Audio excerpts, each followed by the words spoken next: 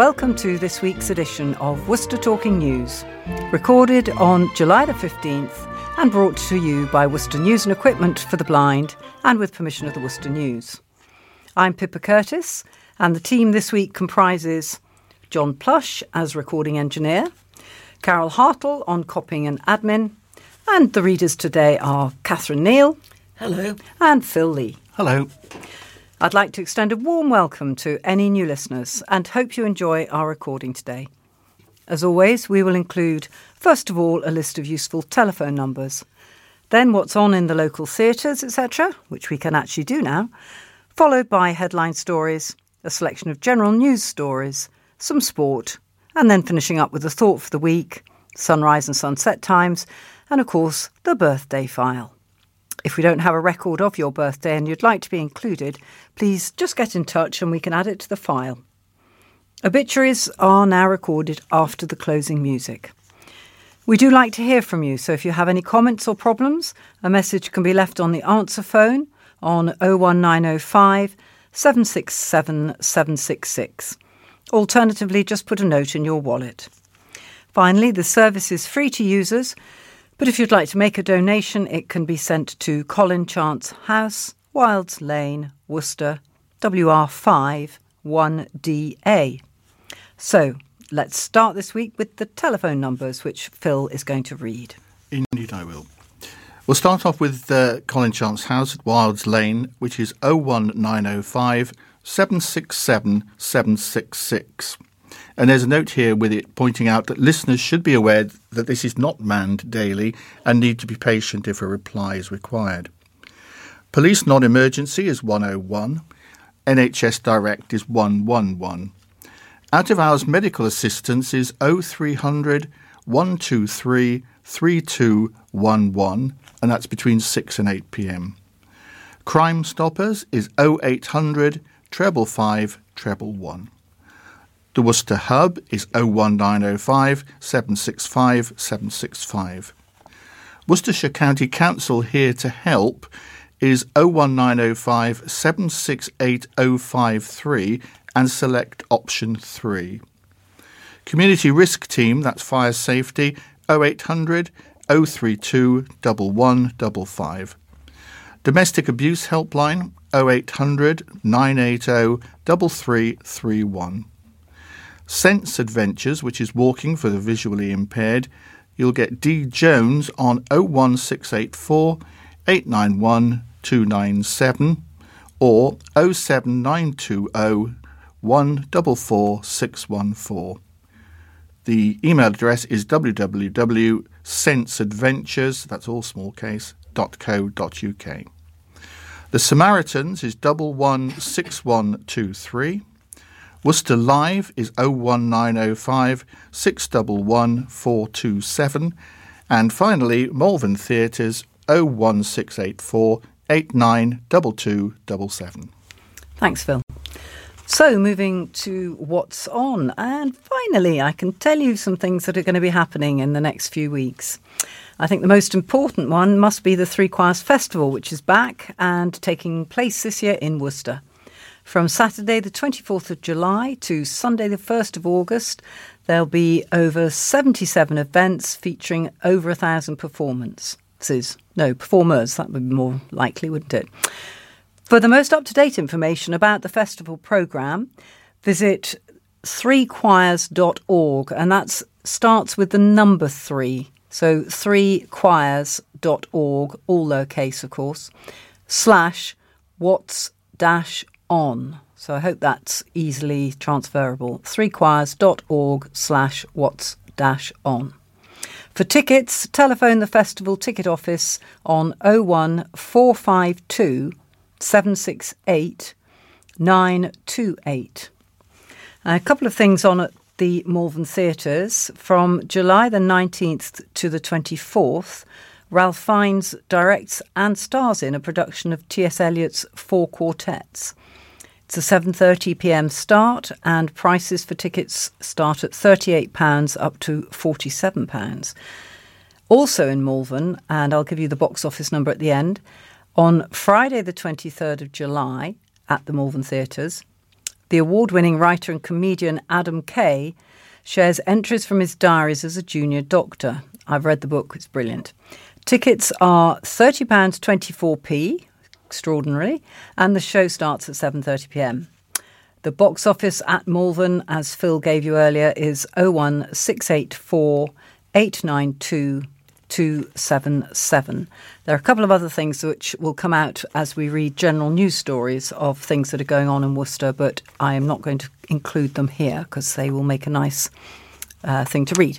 So that's what's on, and I think we can move seamlessly to the headlines, which Catherine's going to do, and then the stories. Yes, the headlines for this week have been Friday the 9th of July, Blaze drama in Quietus Street. Saturday the 10th of July, thanking their lifesavers. Monday the 12th of July, cameras plan for Killer Road. Tuesday the 13th of July, they know it's all over. Wednesday the 14th of July, school shuts due to COVID. And Thursday the 15th of July, road shut for a month. A fire ripped through the roof of a home in Worcester. One person was treated by paramedics after the blaze that took place yesterday morning in Bramhope Close, Warndon. An eyewitness spoke of his disbelief when he saw the fire in what he described as the quietest street in Worcester. The fire took place in the Warndon cul-de-sac at around 10:15am, with neighbours rushing out and knocking on doors after fears it could spread to the neighbouring properties either side of the two-storey mid-terraced house. Dan Sheppel, who lives in Grassington Drive, which directly overlooks the road, said he looked out the window and saw the fire.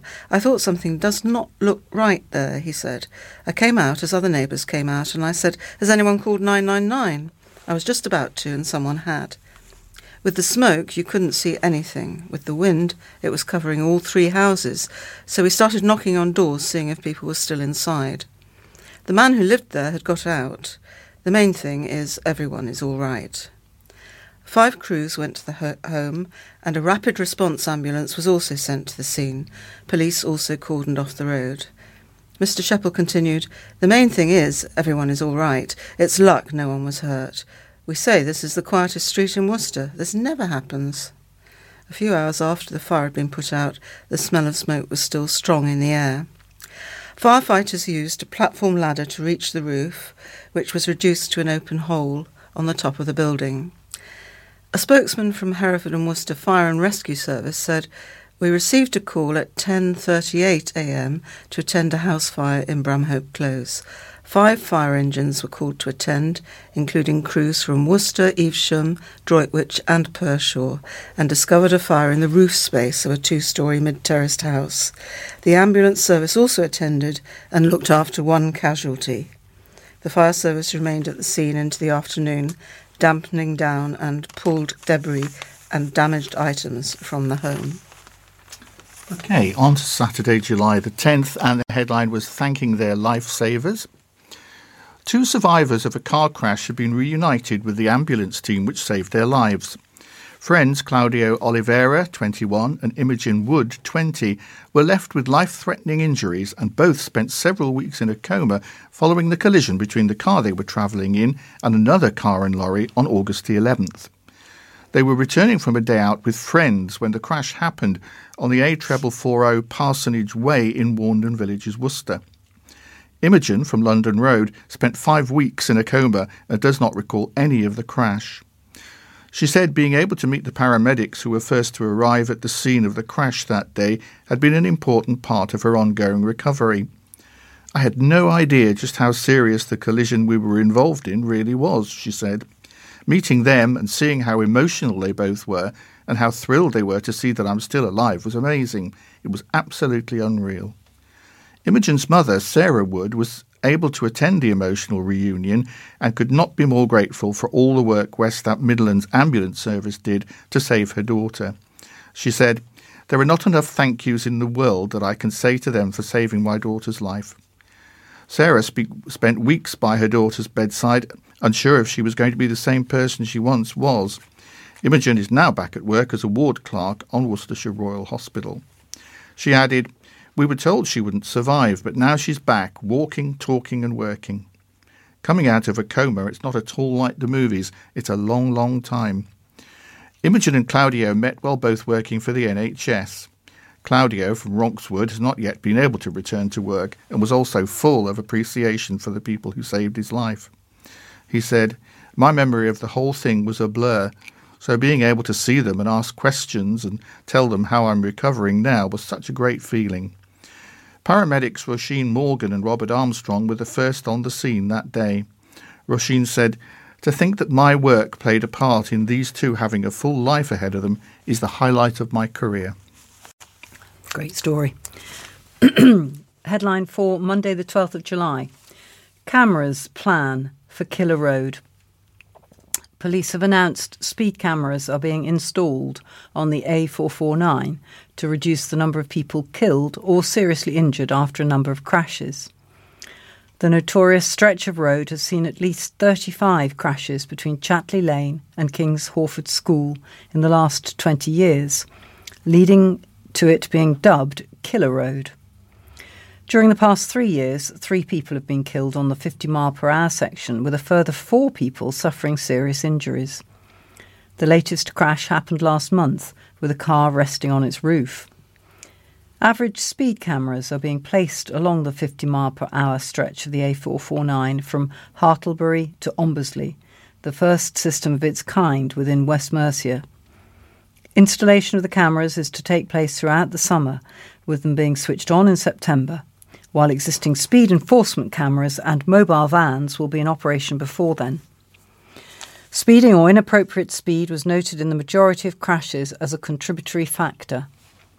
Superintendent Gareth Morgan said, "The installation of these cameras is part of our efforts to improve safety on the A449, and the opportunity to use new technology to combat this is an exciting move for us. There are many families that unfortunately know far too well the devastating consequences that speeding and collisions can lead to. Reducing the number of people killed or seriously injured on our roads is our priority, and reducing the speed that people travel is a key part of this." Police and Crime Commissioner John Campion said, "Too many people die or are seriously injured on our roads. Road safety continues to be at the heart of my work as Commissioner, with my focus being on tackling inappropriate speed and driver behaviour. Schemes such as this are a vital tool to ensure we reduce the life-changing impact of our poor driver behaviour on our roads." Worcestershire County Councillor for the area, Tony Miller, said, "Speed is a concern that is often raised by my local constituents, so it is great that we can use this technology to try and reduce speeds along this stretch of the A449 and in turn reduce the number of people killed or seriously injured." The story for Tuesday, July the 13th was about the football, and the headline on the front page says, "They know it's all over." It has a very striking photograph of someone walking away from the camera wearing a very large England flag with the 3 lions on it, walking past the Guildhall. And the actual story begins with the headline, "Football decides not to come home." City football fans went through every emotion imaginable on Sunday night as England lost to Italy in the Euro 2020 final in heartbreaking fashion. What started with such joy, thanks to an early goal from Luke Shaw, ended in heartbreak, as England were once more denied glory due to a penalty shootout. Italy equalised in the second half through Leonardo Bonucci before a nail-biting added time in which neither side was able to find the all-important winner. With the 5th and what proved to be final spot kick, 19-year-old Bukayo Saka, one of the nation's brightest stars this summer, stepped up but was unable to beat the towering Gianluigi Donnarumma, and so England's long wait for silverware continued. In Worcester, seats at the city's bars had been booked up days in advance. Thousands took to the pubs to cheer on their young side, who'd brought such hope and belief to the country, both on and off the pitch. The roar when the 3 Lions scored the opener after just 2 minutes could be heard all round the city as fans began to believe that it really was coming home. It proved to be a tale of 2 halves, and when Italy scored the equaliser, the silence was deafening. Then came the penalties, and the tension was quite literally sickening, especially for those who started drinking a bit too early. Jordan Pickford's save was met by cheers as loud as the opener, but the joy was quickly wiped out by Italy's own shot stopper, and with it England's fate was decided. Unfortunately, the sense of unity before kick-off could not be felt after the game, as fans poured back out into the streets. Although most were well behaved, what many had hoped to be a time of celebration turned to chaos, as one man was arrested after throwing a firework into the crowds gathered at the city's cross, hitting 2 police officers. These disappointing scenes were replicated on social media, where people took their frustration out on the players, with one Worcester resident targeting Marcus Rashford in a racist tweet. He claimed his account had been hacked. Yesterday, as many in the city nursed a sore head, the street cleaners were out early to ensure everything was shipshape as people returned to normality after a night they will never forget. Indeed. OK, so we're on to Wednesday, and the headline is School Shuts Due to COVID. Rising cases force an early end to term. A Worcester head teacher has been forced to close the school to pupils as coronavirus cases rise rapidly. Nunnery Wood High School will now be shut until the start of the new term in September, as head teacher Stephen Powell says they've had 19 positive tests in one day alone. In a letter sent out to parents and carers, Mr. Powell explained that all students must remain at home and study remotely for the remaining days of the summer term due to how quickly cases are rising. He said this applies to all bands and to all year groups. Over the past weeks, Nunnery has followed government guidance in tracking close contacts of positive COVID cases in order to identify students who should self-isolate. Students and their families have been selfless in following this advice, despite isolation having a hugely demoralising effect. Although these actions delayed the spread of COVID to a degree, no school measures are proving sufficient in preventing rapidly increasing numbers. The letter went on to say, Year 8 Y Band returned to school after 10 days of isolation. They were tested on arrival and several positive cases were recorded. During the whole of last week, the school was notified of 18 positive cases. On Monday, it was notified of 19 positive PCR test cases, showing how quickly the numbers are rising. Positive cases have been reported in all year groups and all bands. Increasingly, numbers of staff are being asked to isolate too. Positive cases will continue to accelerate this week, meaning that the growing number of students risk picking up the infection or will need to isolate because of their contact with someone who has. Radical changes to our plans for this week, the letter went on. Cancelling SMSC Day, Sports Day and other activities will not be sufficient to prevent this. The process of being sent home as a close contact is traumatic for some students. Also, we are aware that further isolation risks precious family holidays booked for the first week of the summer break.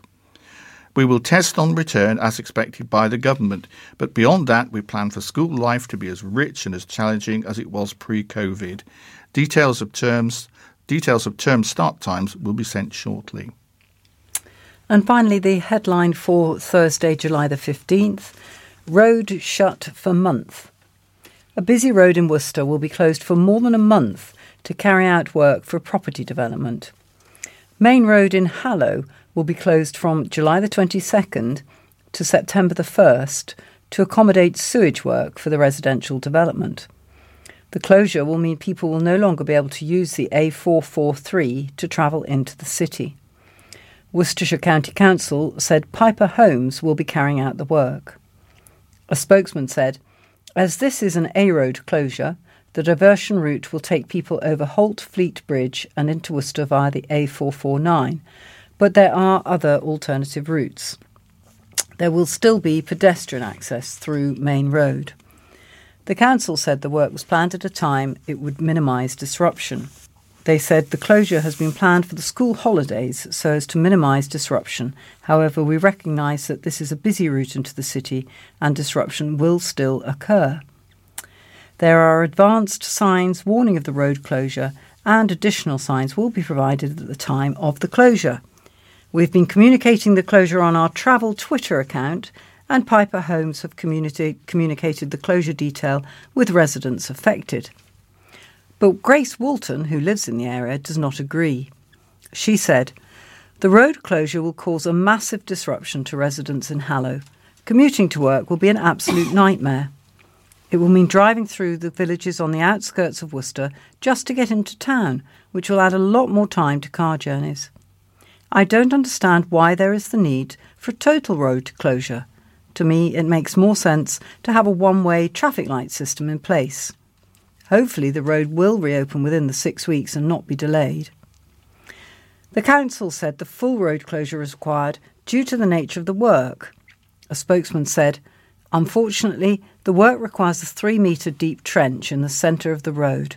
With the required safety zones, a full road closure is required, and we are unable to keep either side of the road open for traffic." Sounds pretty grim to me. So that's the headline stories for the last week, and we can now move on to some general news stories, and perhaps you'd like to kick us off, Catherine. Okay. So, this story is entitled "Protest Over Racist Drones." A sit-in protest took place in Worcester to reclaim the park after residents say they're being plagued by drone pilots on race days. According to local councillors Matthew Jenkins and Jenny Barnes, drones are being launched from Lansdowne Park to transmit images from the racecourse to gamblers during race days. Councillor Jenkins organised a sit-in at the park to reclaim the space during the last race day on June the 30th. He said, "The people operating the drones are supposedly using them for betting syndicates, filming the horse racing as it happens. I suggested last race day that as many residents as possible come to the park to reclaim it from the drones. I'm aware that RGS Worcester is equally concerned, and there have been many complaints from residents. From what I'm led to believe, it is illegal to operate or fly a drone within 50 metres of anyone, which would be very difficult if anyone is in Lansdowne Park, as the drones are taking off." Councillor Barnes said police officers attended the park on June the 30th and moved the drone pilots on, but this hasn't stopped the problem. She said, "Since the recent intervention, pilots have started to launch from Lansdowne Crescent, at times blocking the road junction by landing on the road. When local residents approach them, they're met with passive aggression. The drones transmit images from the racecourse to gamblers, enabling subscribers to see the outcome faster than TV images, thus giving an advantage over those they gamble against. The racecourse has not given permission, which may be why the launch is a distance away. Drones are licensed by Civil Aviation Authority, but residents who are impacted are referred to the police 101 number, despite the lack of powers to act, unless the drones launch from private land without permission. It may well be that other cities with racecourses have a similar problem. A change in national legislation is needed to protect the public." A Worcester City Council spokesman said, "Worcester City Council has not given permission for the commercial operation of drones from any sites that we manage in the city. We worked with the police to stop a drone being flown from Lansdowne Park on Wednesday, June the 30th. I think it should be. It says June the 20th, but I think it's the 30th. We will investigate any reports we receive of drones being flown for commercial purposes from other land in the city, which we manage." And I've got a story which is headed "A Labour of Love at Brockhampton."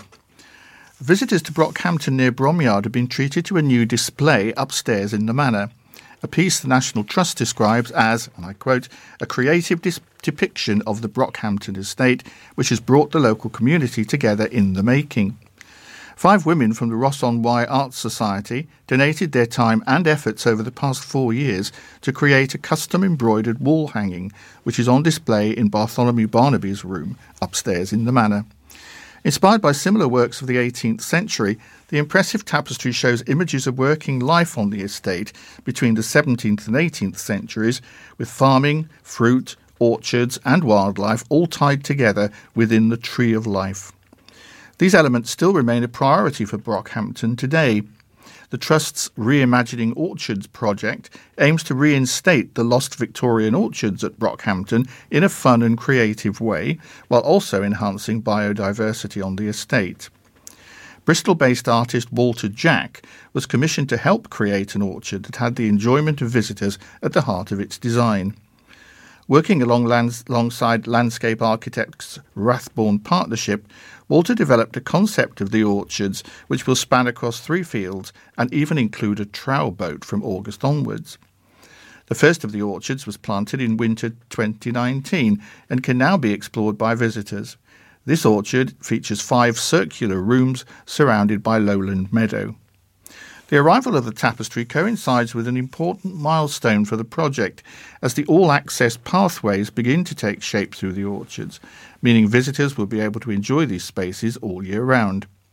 Experience and Visitor Programming Manager Anna Vaughan said, "Being the largest orchards cared for by the National Trust, fruit trees and habitats remain the very essence of the Brockhampton estate. We are thrilled to embark on a journey which reinstates the lost Victorian orchards in a creative way, encouraging families to play and explore the outdoors. We strive to thread Brockhampton's history through both the landscape, the house, the orchards and the fruit production, all being at the heart of each creation." This sentimental piece has been catalogued as a new treasure in the Brockhampton collections and will be cared for by the Trust indefinitely. It now hangs pride of place on a custom-made stand created by local carpenter Peter Hughes. And I've got a story about something that's going to be happening in Worcester over the next month. Next week, a Worcester museum will be the home of a new event full of exciting and sensory activities about time travel. The 6-week event at the Commandery will be open to visitors from July the 20th all the way till the end of August. The museum will be showcasing a range of fun family workshops and science activities inspired by the building's 800-year history. Helen Manning, Commandery Events Officer, said, "Not only can visitors expect a really exciting summer programme of workshops and events, but there's so much space at the Commandery to let off steam every time you visit, and some exciting new activities to try out, such as the nature play area, which includes den building and the messy mud kitchen. The Commandery is the ideal place to get out and about this summer locally for some family fun inspired by the museum's amazing history. Each week will follow the theme of a different period of history throughout the summer holidays. Workshops will take participants on a journey through history, from creating crazy Victorian inventions to writing secret Civil War letters.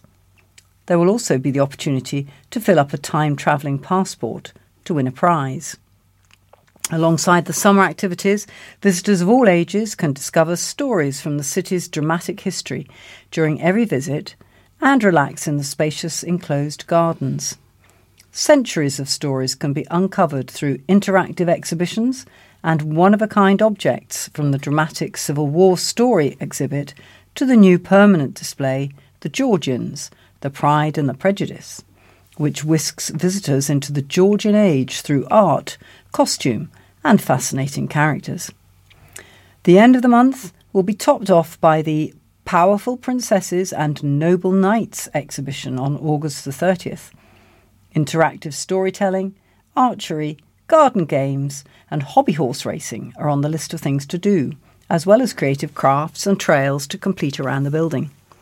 Visitors can enjoy special artisan teas and coffees at the Commandery coffee counter, not to mention a wide range of cakes and light lunches. Sounds good fun.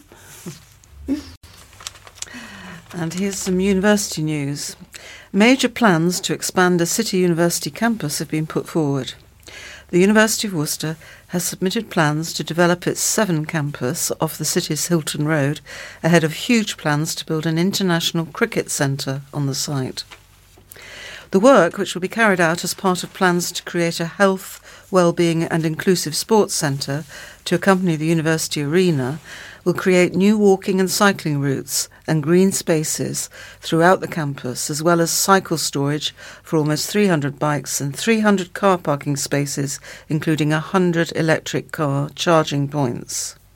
Further work, which also includes the university's ongoing work to turn the former Worcester News offices at Barrows House into a medical school for nurses, midwives and other health professionals, will see a new dedicated cycle route through the campus connecting St John's and Sabrina Bridge via Henwick Road and Hilton Road.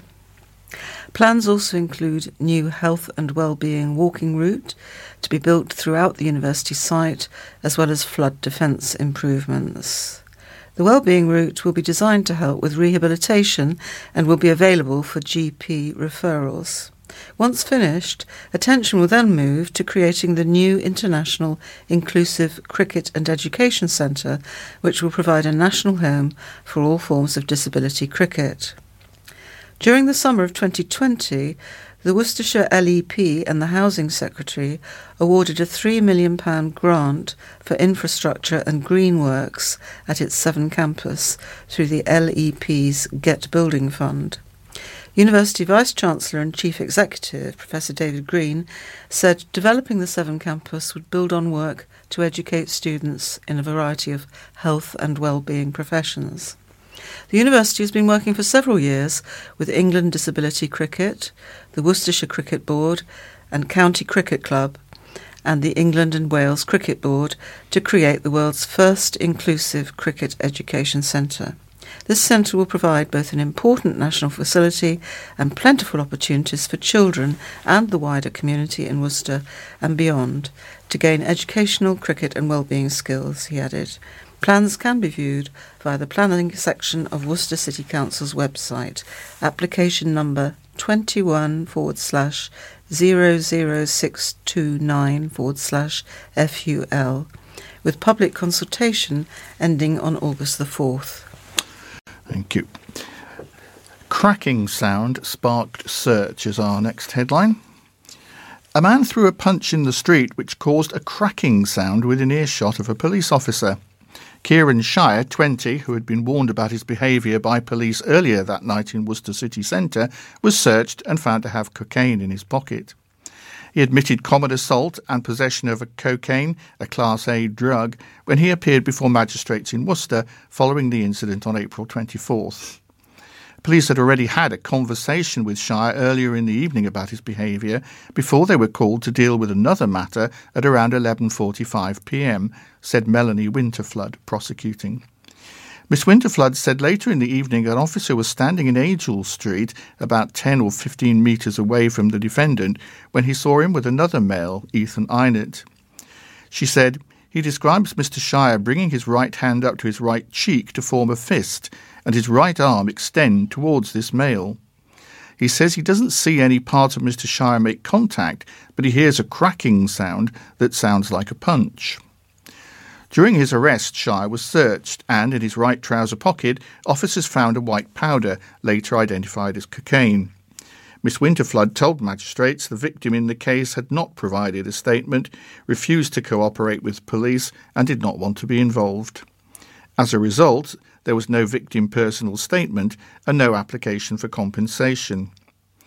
Mark Turnbull, defending, said Shire had made a full and frank admission in police interviews, telling officers he could not really remember, but that things were starting to come back to him. Mr. Turnbull said there had been a conversation between Shire and another male, and the defendant had taken a swing for him. It's not clear precisely whether that punch connected. Mr. Shire certainly doesn't recall, he said. Shire, a Broadmeadow Droitwich, had recently lost his job as a labourer because of an arm injury and had limited previous convictions. A Section 4 public order offence was withdrawn by the prosecution. Magistrates fined him £120 for each offence, ordered him to pay a £70 contribution towards costs and a £34 victim surcharge. They ordered the forfeiture and destruction of the cocaine.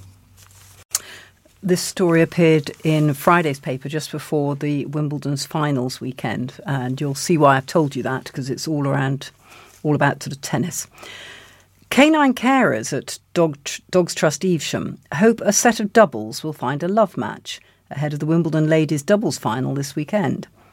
Mother and daughter Lurcher, pair 5-year-old Judy and 2-year-old Liza, found themselves in the care of Dogs Trust through no fault of their own. But now the dream team hope they will be served up a forever home together. Tracy Spears, assistant manager at Dogs Trust Evesham, said, Judy and Liza are both very sweet-natured and make a great team, so we'd ideally like to rehome them together. Judy is the more affectionate of the pair and often snuggles into her favourite people for lots of fuss.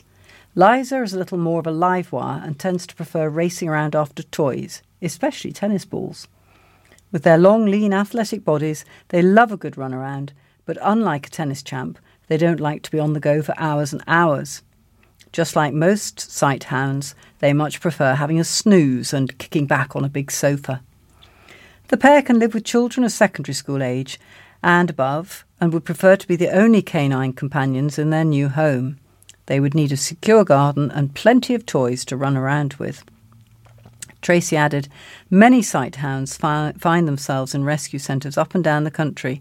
When it comes to Judy and Liza, they're so lovely and would make great pets for a family who want double the fun, double the cuddles, double the kisses and double the love. If you think you could change the tale for Judy and Liza and give them the home they are looking for, please go to dogstrust.org.uk/rehoming to start the virtual adoption process. Dogs Trust Evesham holds information days every Sunday. If you'd like to take a tour of the centre, meet members of the team and see the dogs spending time with their canine carers, please go to dogstrust.org. Well, let's hope there's a happy ending to that story. Yes, cross our fingers. A long-awaited public art trail featuring a rainbow herd of elephant sculptures has been launched in Worcester. That's 2 days ago, Tuesday. Worcester's Big Parade runs until September the 5th, with 66 sculptures in the Wild in Art event brought to the city by St Richard's Hospice. Sarah Matthews, Business Development Manager for St Richard's, said, "We're so excited to be bringing our herd to Worcester and can't wait to see everyone out there exploring the city this summer. The parade is the perfect open-air opportunity to reconnect with family, with friends, with colleagues and with the city, while helping to support the care we provide to families across Worcestershire." The individually designed sculptures and 2 interactive digital art installations will be on show through the city's streets and open spaces, forming a trail about 6 miles long. 30 large elephants have been designed by artists and sponsored by organisations from across the county and beyond. 36 smaller calf sculptures, which have been decorated by schools and community groups, will be on show in city centre shop windows and Crowngate Shopping Centre.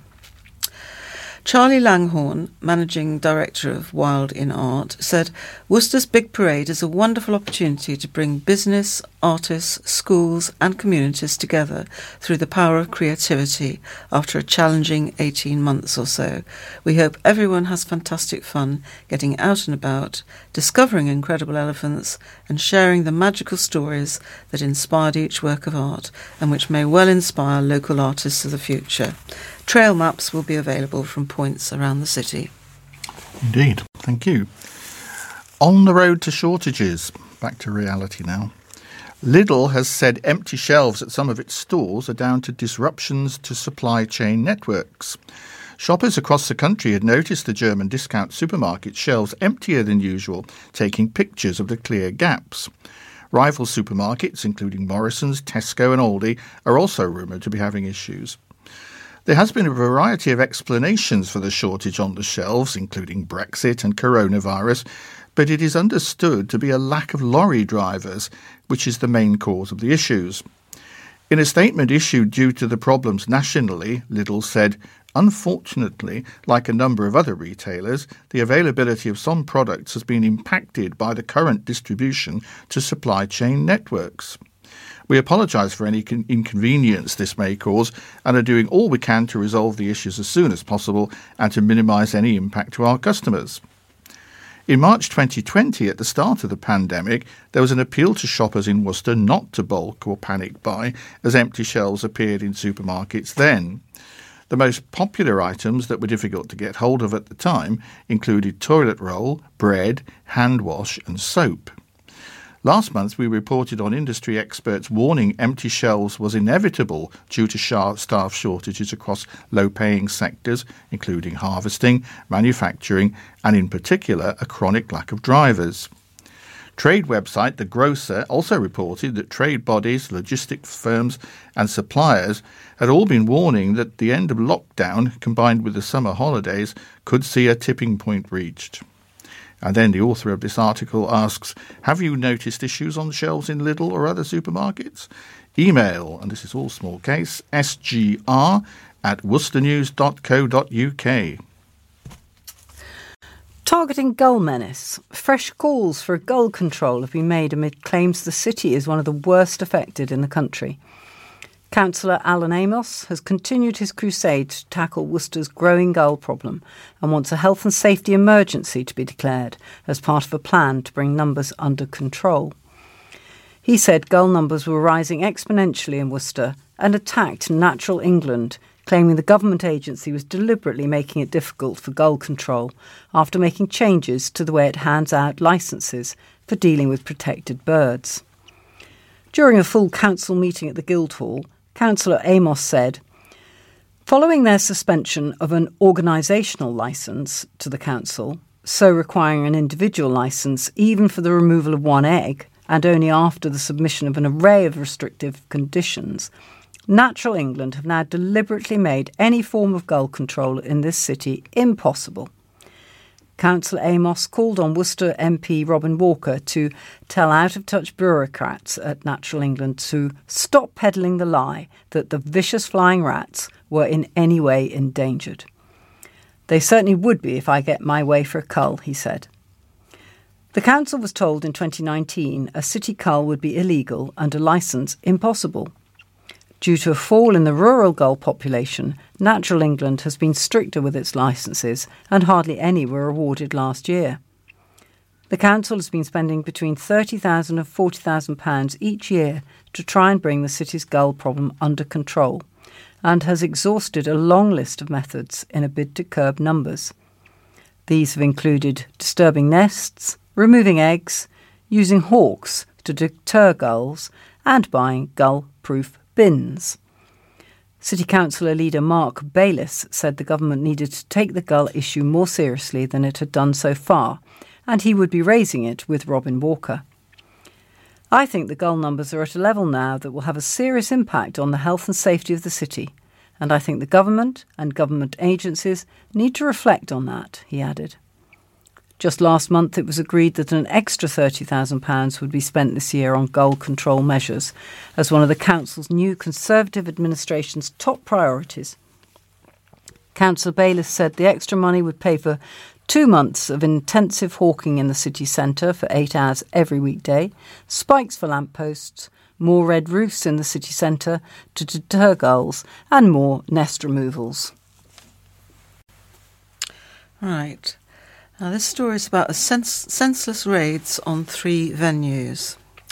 A church hall, a nursery and a pub were targeted in a trio of attempted break-ins in Worcester. St Stephen's Church Hall on St Stephen's Road, Wishingwell Nursery and the Alma Tavern on Droitwich Road were victims of attempted break-ins on July the 9th.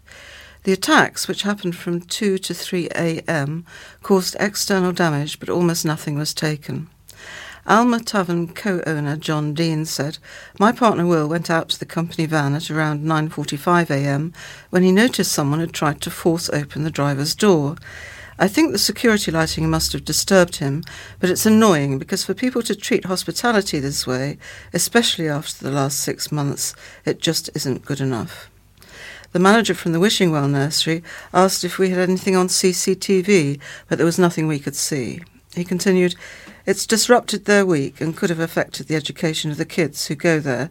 When we saw the scenes of crimes van at the church across the road, we were shocked. They'd only stolen £7, but they've cost more damage than what they've actually stolen. It's mindless thuggery and senseless vandalism." Mr. Dean said the perpetrators tried to come through the back gate of the pub, where the TV systems are located, in the garden. He said, "Luckily they were all secured in vandal-proof boxes, but it was just a massive inconvenience. The thought of someone trying to access your place of work makes us feel vulnerable. We live above the pub, so we're just fortunate they didn't gain access." Jennifer Jenkins, manager of Wishingwell Nursery, said they were lucky the damage was external. She said, "They didn't get in, that's the main thing. There was damage, but the alarm must have triggered and freaked them. Whoever it was tried to force the doors at the fire exit. It looks like to me the damage was done with a crowbar, but we have that door secured. We were lucky the damage was external. It's frustrating more than anything else. We have enough we need to be doing. Reverend Andy Todd, the vicar at St Stephen's, said, obviously upsetting that the hall was broken into, mainly for the staff of the preschool, but almost nothing was taken, and the children's stuff was, as far as we can tell, untouched. We haven't had an update yet from the police on whether they've identified a suspect, and the damaged doors have been repaired. The Worcester News has contacted West Mercia Police for a comment. Park CCTV raised before stabbing. CCTV provision in a secluded area of the city was mentioned at a meeting just days before a man was stabbed there. The stabbing in Westbury Pocket Park in the Arboretum on Monday shocked the community, but residents say problems at the park have been escalating recently. One resident who did not wish to be named said, "The way the people who use the park behave is absolutely disgusting. It is really not a nice place to live anymore. It has been very tough on myself and my family. They sit there and drink all day and night, playing music and shout, swear and fight. I can hear it in my garden, and I struggle to get my child to sleep because of it. I completely avoid the area now. If I need to go to Asda or somewhere, I won't walk past the garden. I go the long way." A 45-year-old man from London was arrested on suspicion of wounding with intent to cause grievous bodily harm following the attack. The injured man was taken to hospital but has since been discharged. Arboretum Ward Councillor Jenny Barnes told the Worcester News that providing CCTV in the area has been discussed at a meeting just days before the 33-year-old man was stabbed. She said, "During the ward community safety meeting with Inspector Green, Sergeant Smith and the City Council, the issue of safety by the canal was raised, and CCTV was mentioned for the area of Pocket Park, to be further explored by the City Council and the police." Residents took to Facebook to share their thoughts on the safety of the park. John Kunak-Tabinor said, "Part of the problem is that it's a no-through road, so apart from people using the canal, it's nice and quiet and a bit of a backwater. There's already dodgy types that hang around under the rail bridge, by the canal and by the path that cuts through to Lion Court. If I was going to create a secluded area that's perfect for dealing and taking drugs, this place could be a blueprint." Shelley Matthews said, "I love how they say it's an isolated incident when the residents are saying it's a troublesome area day in and day out. So yes, maybe the stabbing is an isolated incident, but maybe if the antisocial behaviour had been dealt with initially, it wouldn't have escalated. Trouble is, as our whole road knows, you report and nothing happens, so you put up with it." Worcester City Council was unavailable for comment as we went to press. An alternative festival is coming to Worcester this month with free theatre performances, film screenings and activities for residents to celebrate the arts after a tough year for the industry. Worcester Live is bringing together a wealth of entertainment this month in the city's first ever Worcester Fringe Festival. The event will run from July the 23rd till August the 1st and will take over 4 of Worcester's most popular performance venues. Sarah Jane Morgan, CEO of Worcester Live, said, "After a tough year for everyone, we wanted to find a way to celebrate the arts in a way that has something that everyone can enjoy. This will be the first Worcester Fringe Festival, but we plan for it to be continued as an annual event in the future. The Swan Theatre, Huntington Hall, Henry Sandon Hall and Vestas Tilly Studio are among those taking part. Residents can also enjoy a huge schedule of free performances taking place outside in the courtyard at Royal Porcelain Works. The festival will see a variety of shows ranging from outdoor acoustic sets to live theatre and will offer a platform to new emerging artists, offering a mix of light-hearted entertainment and shows alongside hard-hitting and raw performances which delve into important topics. As part of the festival, there will be many family events, such as crafting, theatre shows like the popular Horrible Histories, and a theatre bike.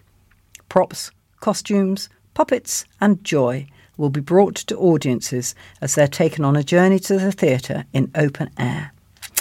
Tickets and more information is available online at worcesterlive.co.uk, all lowercase and all one word, or when calling Worcester Live's box office on 01905 611 427. And judging from one of the pictures alongside the article, there will be an ABBA tribute band performing, I can tell from the photograph.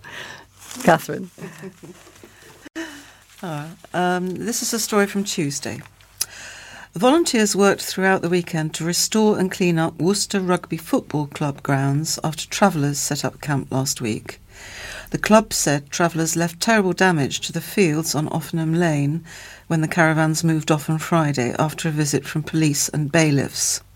Piles of human excrement had been left outside the club's buildings, while a shelter and pitches had been damaged and graffiti sprayed on property. They expect the costs of clearing up and providing extra security to exceed £10,000 and have launched a crowdfunding campaign to help cover costs. A statement from the club said, "Pitches 1 and 2 look a mess but will hopefully recover with tender loving care. The pitches will, however, be out of action for some time. Acting quickly and limiting occupation to a couple of days has undoubtedly reduced the amount of damage and mess. It also means our external bookings and income should be unaffected." The site has been secured and the club has paid for extra security measures too. The club said volunteers worked miracles on Saturday to make the site clean and safe so they could reopen on Sunday.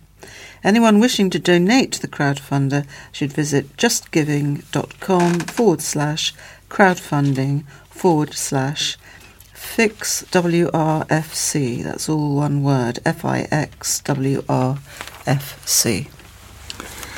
Summer is back at last. Worcester will be hit with a scorching heatwave just in time for Freedom Day.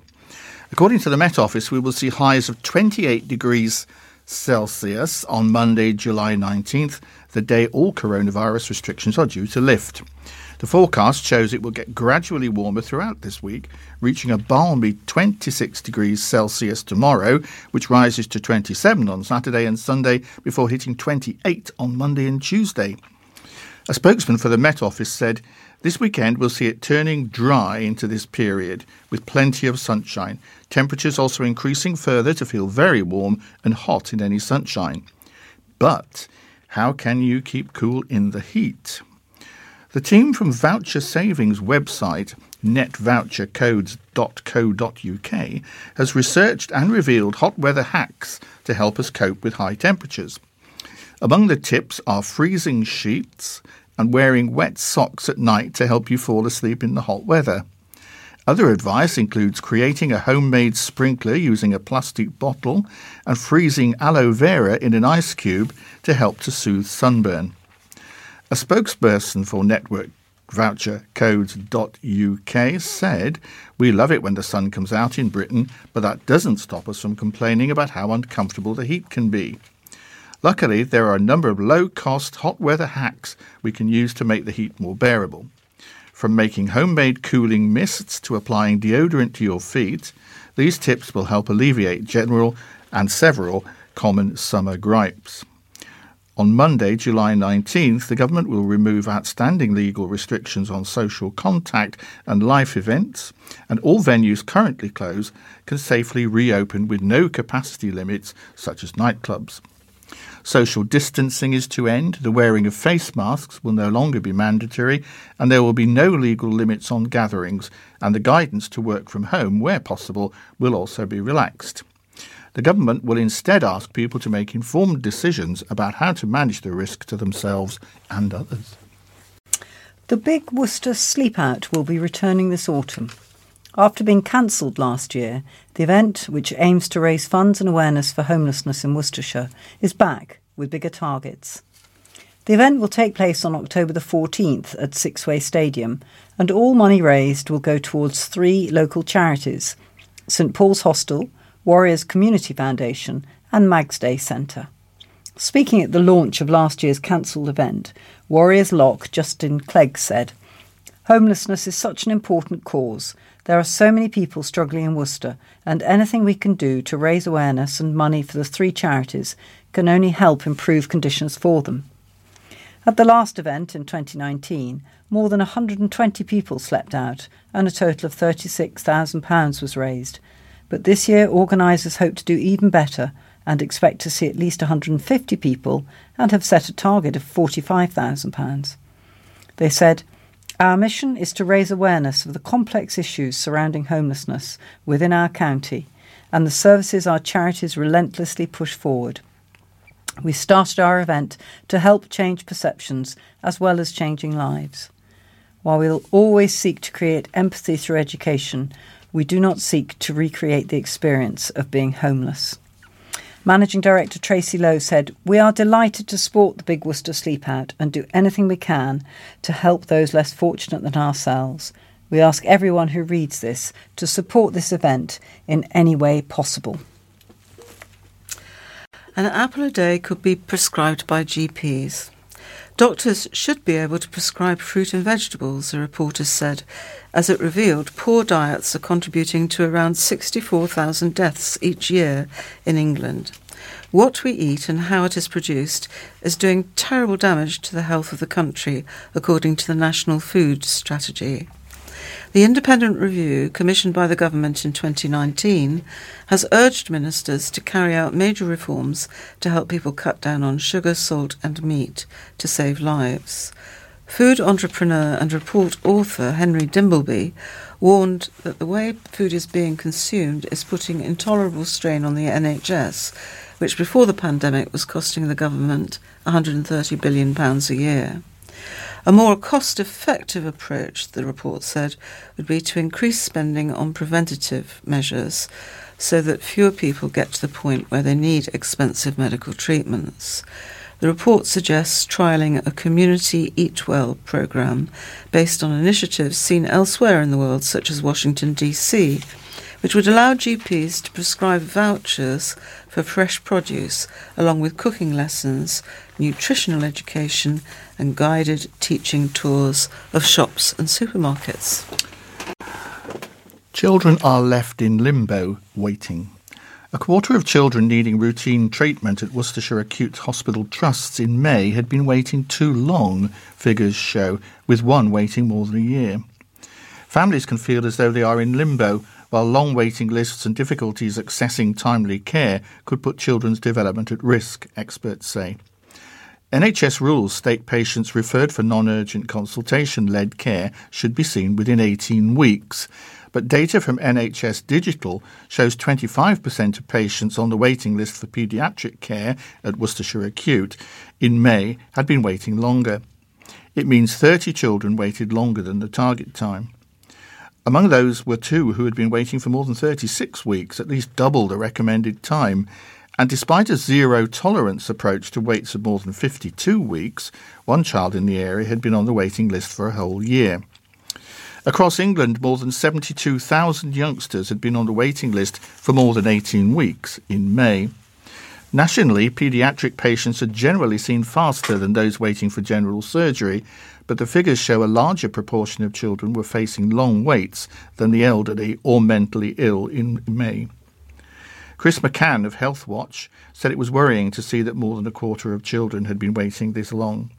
He said that the coronavirus pandemic has resulted in more patients feeling stressed, confused and ignored over changes to their healthcare, adding, "If some children who have underlying health conditions don't receive timely care, this may affect their long-term development and their well-being." The NHS figures show the number of people waiting longer than 18 weeks or a year across all treatment areas nationally fell significantly between May 2020 and May this year. I've got another article about something to look forward to in the city in the next few weeks. Worcester Cathedral will be hosting an exhibition next month by animal and wildlife artist Jess Pritchard with a floral twist. The Confetti exhibition will be on show from August the 27th to the 30th, featuring 8 large-scale hand-drawn petals. Jess said, "I'm a self-taught, multi-award-winning pencil artist. I've always drawn animals. However, when the pandemic hit, I was inspired to create a new series of drawings entitled Confetti. This series consists of 8 petals set in a square of 24-carat gold leaf. I was inspired to draw petals at such a large scale when I noticed how many of us turned to our gardens or the countryside for relief from the chaos around. Spending time outside once seemed like a small and simple thing to do, but very quickly became a large part of our lives. Each petal in the series is named after a personality tray to represent the different personalities of family and friends that we may have missed during each lockdown.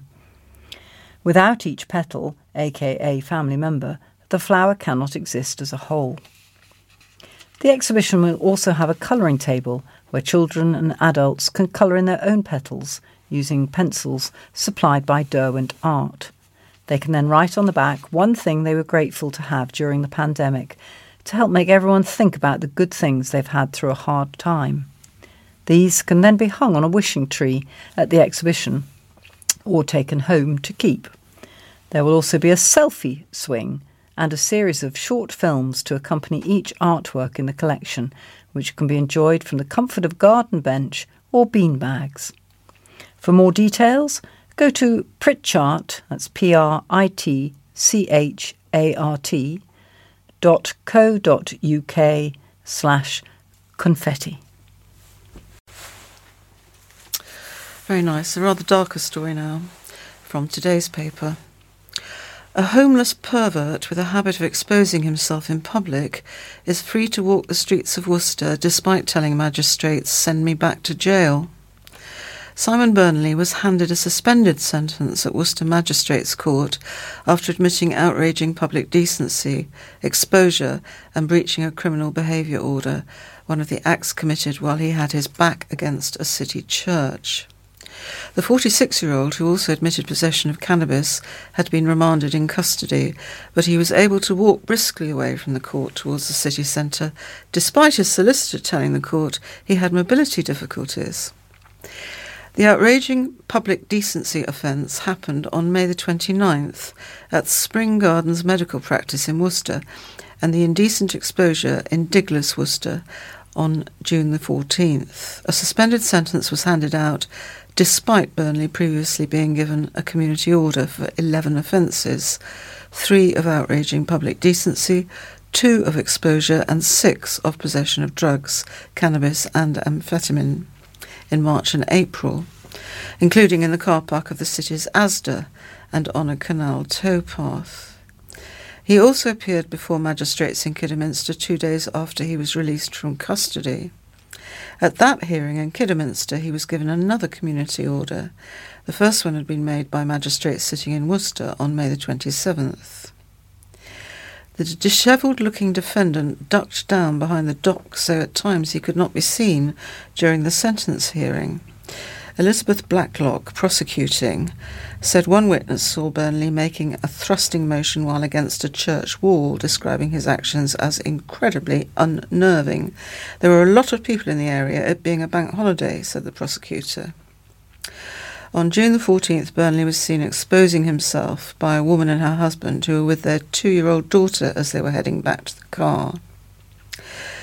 Mark Turnbull, defending, said the trigger for the offending appeared to be Burnley's use of amphetamines and that it was clear from the CCTV footage from May the 29th that he was under the influence of something.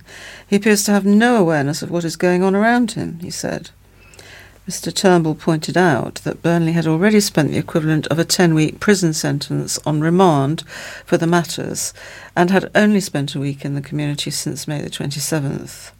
Because of this, he argued that the community order had not had the opportunity to work. When Burnley was seen in Diglas on June the 14th, it was near Mill Street, which Mr. Turnbull said was known for being somewhere you can go and easily purchase drugs. He also said St. Paul's Street near the medical practice was also somewhere where people purchased illicit drugs. At one point, Burnley interrupted his own solicitor, asking, "Are you defending me or prosecuting me?" He interrupted again, saying, "Just send me back to jail," and something this, beginning with an S.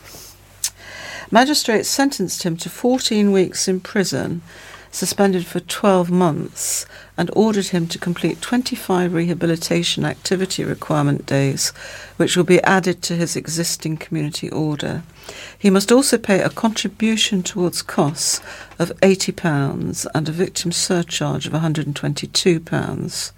Notification requirements apply because Burnley is a sex offender. He must present himself at a police station within the next 3 days. And still on the subject of the police, a new face at top of force. A new Chief Constable of the region's police force has been confirmed. Pippa Mills, who is Deputy Chief Constable of Essex Police, will take over the reins of West Mercia Police from September when she replaces the retiring Anthony Bangham. The appointment was confirmed during a meeting of West Mercia Police and Crime Panel at County Hall. Ms Mills said, "I'm incredibly proud to be confirmed as the first female Chief Constable of West Mercia Police. I look forward to commencing in the force in September and give my commitment to lead the women and men of West Mercia Police to work with our communities and partners to deliver quality policing services." West Mercia Police and Crime Commissioner John Campion said, "I'm delighted that Pippa Mills has been confirmed to be the next Chief Constable. I'm impressed with her vision to deliver improvements in policing for our communities, and I am confident that she will maximise on the additional investment I have made in policing and helping our communities to be safe and feel safe." Outstanding leadership is key in ensuring the force tackles crime effectively and delivers for the public. I'm grateful to Anthony for his excellent services to policing over the past 5 years, and I am looking forward to the future with Pippa.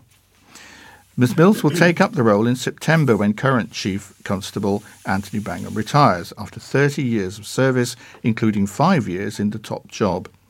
Pippa Mills was appointed to the position of Deputy Chief Constable of Essex in March 2019, having previously served as Assistant Chief Constable. She transferred to Essex in May 2017, having started her career in the Metropolitan Police Force.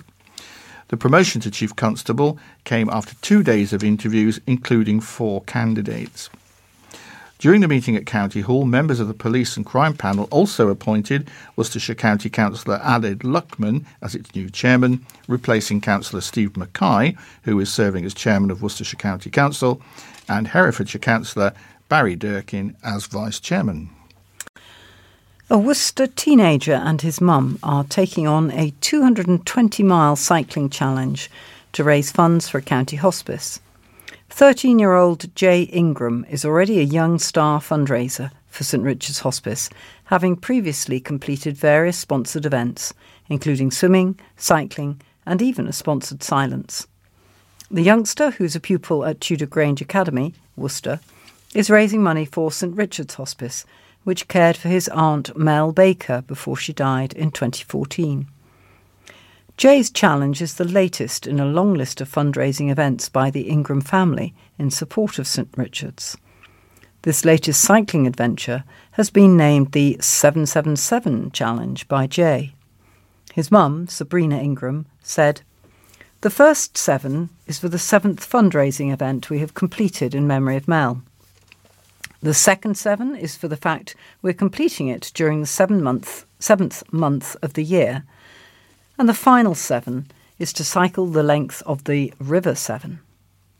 The duo will be cycling a total of 220 miles each during July." Mrs Ingram said, "This is probably the biggest challenge we've had, and it is going to take a lot of determination and commitment to hit our target. But Jay is very determined and will never give up." Jay added, "I wanted to do something that was going to challenge me and my mum, something that shows St Richard's Hospice how much we appreciated the care they gave my Auntie Mel." The money raised by Jay will help St Richard's continue to provide its free care to patients with serious, progressive illnesses, their loved ones and bereaved people across the county. To support Jay with a donation, it's www.justgiving.com/fundraising/Sabrina-Ingram 777. Good luck, Jay and Sabrina. So that concludes the general news stories for this week, and we're going to move on to some sport now, which I think Catherine's going to begin with. Yes, right. Well, this story begins, get your tickets. Worcestershire residents offered first dibs in Birmingham Commonwealth Games ballot. The Birmingham 2022 Commonwealth Games is coming to the West Midlands next summer, and for the next 2 weeks, people who live in Worcestershire can apply for tickets in an exclusive ballot over the next 2 weeks. There are more than 1 million tickets available for the Games, with ticket prices starting from £8 for under-16s and from £15 for adults. There will also be £22 tickets available for every session throughout the Games, including all medal sessions and the opening and closing ceremonies. By registering for an account at birmingham2022.com, you can get ahead of the game and be there to experience all the action firsthand.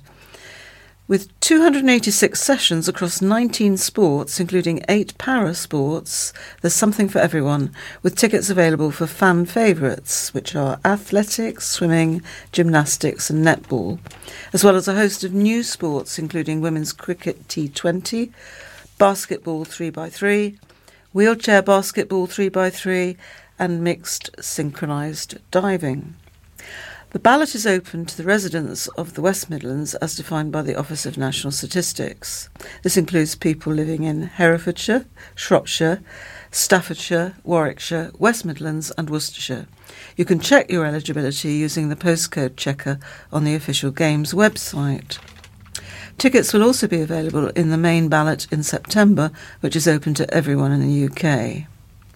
Matt Kidson, Director of Sport for Birmingham 2022, commented, Birmingham 2022 is a once-in-a-lifetime opportunity for residents of the West Midlands, with the Games being held essentially in their backyard. We want to make sure that everyone who lives locally has a chance to experience the Games through volunteering, spectating or soaking up the festival atmosphere. That's why we're launching a priority access ticket sale today for people with the West Midlands postcode. This is your chance to experience the biggest sporting event to be held in the UK for a decade. Andy Street, the Mayor of the West Midlands, encouraged people to apply for tickets and be a part of the phenomenal spectacle. The Commonwealth Games in Birmingham, he said, is going to be an absolutely phenomenal spectacle, and we want as many people as possible from across the West Midlands to enjoy the atmosphere. OK, this is a story from Friday. It's headed Olympic form. Podium spot in warm-up event. Evie Richards continued her preparations for the Olympic Games with an impressive third-place finish in the Mountain Bike World Cup race in Le Jet, France, on Sunday. Richards, 24, will be representing Team GB in the event in Tokyo later this month and outlined her podium credentials with a brilliant ride in incredibly testing conditions. The rain began on Saturday and turned the course into a muddy, slippery mess, with almost every rider hitting the deck at some point, including Evie, as the weather caused chaos for the riders. The Malvern cyclist came off the bike as she came round the final corner, but despite a quick roll in the mud, she recovered to take her first top 3 finish in a World Cup. The former Chase School student started the race on row 4, but a late charge saw her gain a bronze medal and maintain her impressive season form at the perfect time. Gold medal favourite for the women's mountain bike event in Tokyo, Loana Leconte, came first on the day, and Sweden's Jenny Rissveds recovered from a big crash to finish second. Following the race, Richard said, I am so happy. I had all my music playing in the pits this morning and I was just buzzing to race. I just had to commit to my own race. It felt a bit like time trial by myself. I ran where I had to and just tried to be consistent. Before the start, I was just wanting to be safe for Tokyo, but when the race starts, that just goes out of the window and you kind of forget about that. Good luck, Evie, we say. Well, there are very few sports stories, and so many of them appear and they're then out of date, that I am actually going to read a memories one. This is from Mike Grundy, and it's golden moments on the city's sporting scene. So here we go. Sporting high points for Worcester have been far and few between. On the cricket scene, the famous Foster brothers provided some of the early spectacular batting and bowling performances for Worcestershire. Then came the legendary Australian captain Don Bradman, who scored 3 double centuries on the New Road ground in the 1930s. to be followed by his visit of May 1948, leading his country's test team, which also included such greats as Lindwall, Hassett, Barnes, Miller, McCool, Johnson and Toshack. More than 14,000 packed the county ground to see another classic batting performance from Bradman, who scored 107. The Aussies won the match by an innings. I was taken to the match by my father as a lad of 10, but can only really remember queuing over Worcester Bridge and seeing the vast crowd. Sadly, I missed seeing my own favourite cricketing great, Glenn Turner, score his triple century on the county ground in 1982. I did, however, witness that great third-wicket stand between Martin Horton and Tom Graveney against Somerset in 1962, rattling the scoreboard into the 500s. And I was privileged to be at New Road in 1964, when Worcestershire won the county championship for the first time in the club's long history, and also at Hove the following year, when Worcestershire repeated the feat. I was at the county ground too on the marvellous day Graham Hick achieved his century of centuries. Turning to football, there will still be those who remember well the fabulous 50s for Worcester City Football Club, with its amazing series of giant-killing FA Cup runs.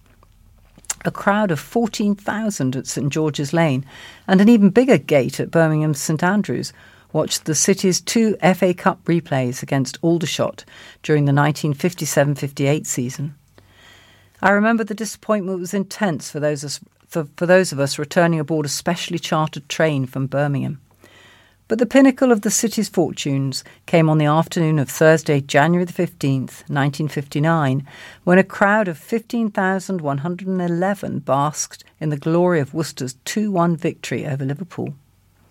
The city was under manager Bill Thompson and led by skipper Roy Paul.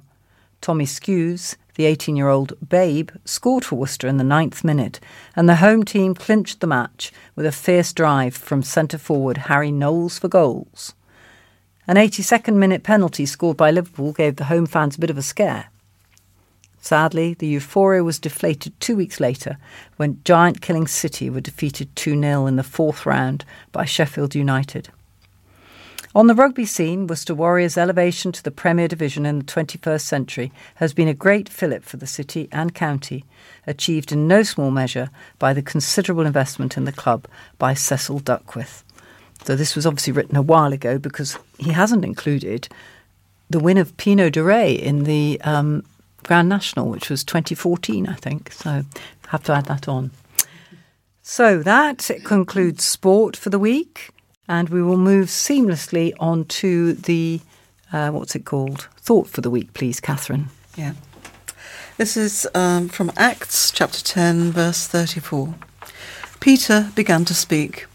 I now realise how true it is that God does not show favouritism, but accepts men from every nation who fear him and do what is right. You know the message God sent to the people of Israel, telling the good news of peace through Jesus Christ, who is Lord of all. Thank you. And the sunset and sunrise times for today are, I've not got the right piece of paper, but I found it now. So the sun rose this morning at 5:06 a.m. That's on the 15th of July, and it will set tonight at 9:22 p.m. Sorry about the delay on that. Well, I think that concludes our readings for this week. Oh, no, it doesn't. I've got the birthdays file. I'm so sorry. Here we go. We have one birthday to celebrate, and that is on the 20th of July. I'd like to wish Rosemary Griffin a very happy birthday from us all. So I hope you have a smashing day. I think it's still going to be hot, isn't it, Phil? It still should be hot for Rosemary. Still should be hot. I hope it's a lovely day for you, Rosemary. I really do think that's everything now. So I would like to thank tonight's readers, Catherine. Goodbye. And Phil. Goodbye. And John is waving goodbye from behind the glass. And a big thank you to Carol for doing all her production work. And finally, goodbye from me. And if you want to hear the obituaries, they come after the music. Goodbye. A collier, Victor George, passed away peacefully on June the 30th, aged 81 years. Funeral service will take place at Worcester Crematorium on Friday the 16th of July at 2:30 p.m. Due to the restriction on numbers, attendance at the service will be by invitation only. Family flowers only, please. Donations, if desired, are welcomed for Parkinson's UK. All inquiries to Cooperative Funeral Care, telephone 01905 22137. Frances, née Mittelsdorf, Anna, also known as Anna Marie, very sadly passed away in hospital on Friday, July the 2nd, 2021, aged 89 years. The funeral will be held on Wednesday the 21st of July 2021 at 12 noon at the Vale Crematorium, Pershore. Any inquiries to Worcester Funeral Service 01905 23499. Ernest William Gunnell passed away peacefully on the 29th of June 2021, aged 92. There will be no funeral. A private family ash scattering will take place. He will be missed by all who knew him. Jean Harrison passed away at Worcester Royal Hospital on the 1st of July, aged 81. The funeral service will take place at Worcester Crematorium. Family flowers only, please. Donations, if desired, for St Richard's Hospice may be left in the collection box available at the service or sent by cheque directly to the charity. This announcement doesn't give any date or time for the funeral, so it's important that inquiries can be made to the Cooperative Funeral Care, telephone 01905 22137. Hitchings, Teresa Ann, known as Anne, passed away peacefully at home on the 3rd of July, aged 75. A service will be held at Worcester Crematorium on Friday, 23rd of July at 12:15. Flowers are welcome and donations, if desired, to Midlands Air Ambulance, care of Jackson Family Funeral Directors, DeLys, that's two words, D-E and L-Y-S, Wells Road, Malvern, Worcestershire, WR144JL. Telephone 01684 563 983. Dixon Bernard John passed away peacefully on the 29th of June, aged 90. Cremation at the Vale, Fladbury, on 20th of July, that's a Tuesday, at 12 noon. Family flowers only, please. Donations for the Diabetes Research and Wellness Foundation, care of Bedwardine Funeral Services, 01905 748 811. Foley Sylvia May passed away peacefully on the 24th of June, aged 99. Funeral service at St John's Baptist Church in Claines on Tuesday the 20th of July at 1:30, followed by committal at Worcester Crematorium. Family flowers only, please, but donations, if desired, for the Alzheimer's Society or the Queen's Nursing Institute may be left on the collection plate at the church or sent to E.J. Gummery and Son, 6870 Ombersley Road, Worcester, WR3 7EU. Bullock Charles Mansell, known as Charlie, passed away on the 1st of July, aged 57. Funeral at All Saints Church, Didcot, 3rd of August at 11:30am. Family flowers only, please. Donations, if desired, for Style Acre, care of Howard Chadwick Funeral Service, 33 Benson Lane, Crowmarsh, OX10 8ED, or made online via www. And the next bit is all one word, chadwicksfuneralservice.com.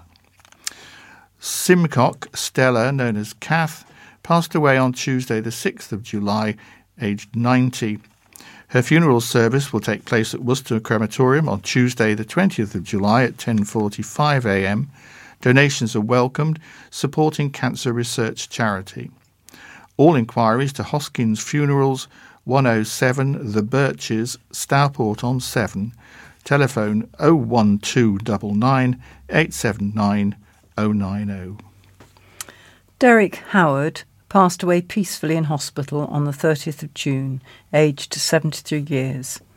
The funeral has already taken place.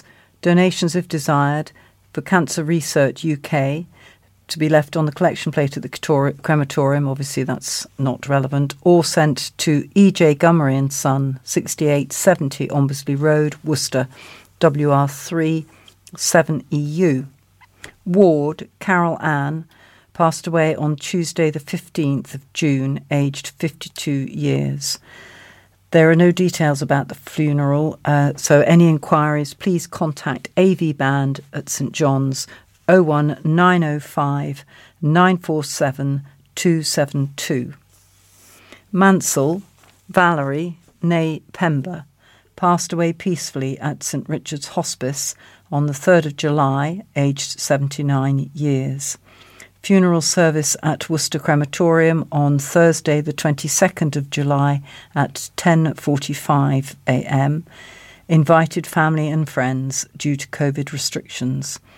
Family flowers only, please, but donations, if desired, for St Richard's Hospice may be left on the collection plate at the crematorium or sent to E.J. Gummery and Son, 6870 Ombersley Road, Worcester, WR3 7EU.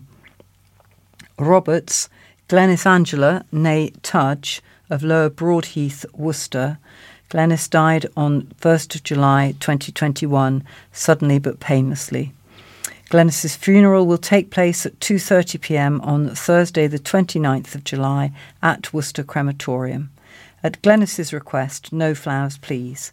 Her lasting request was for donations to be made to Sightsavers charity instead, left either in the collection box available at the service or directly to Sightsavers, with a note to reflect that it is in tribute to Glenys's life, please.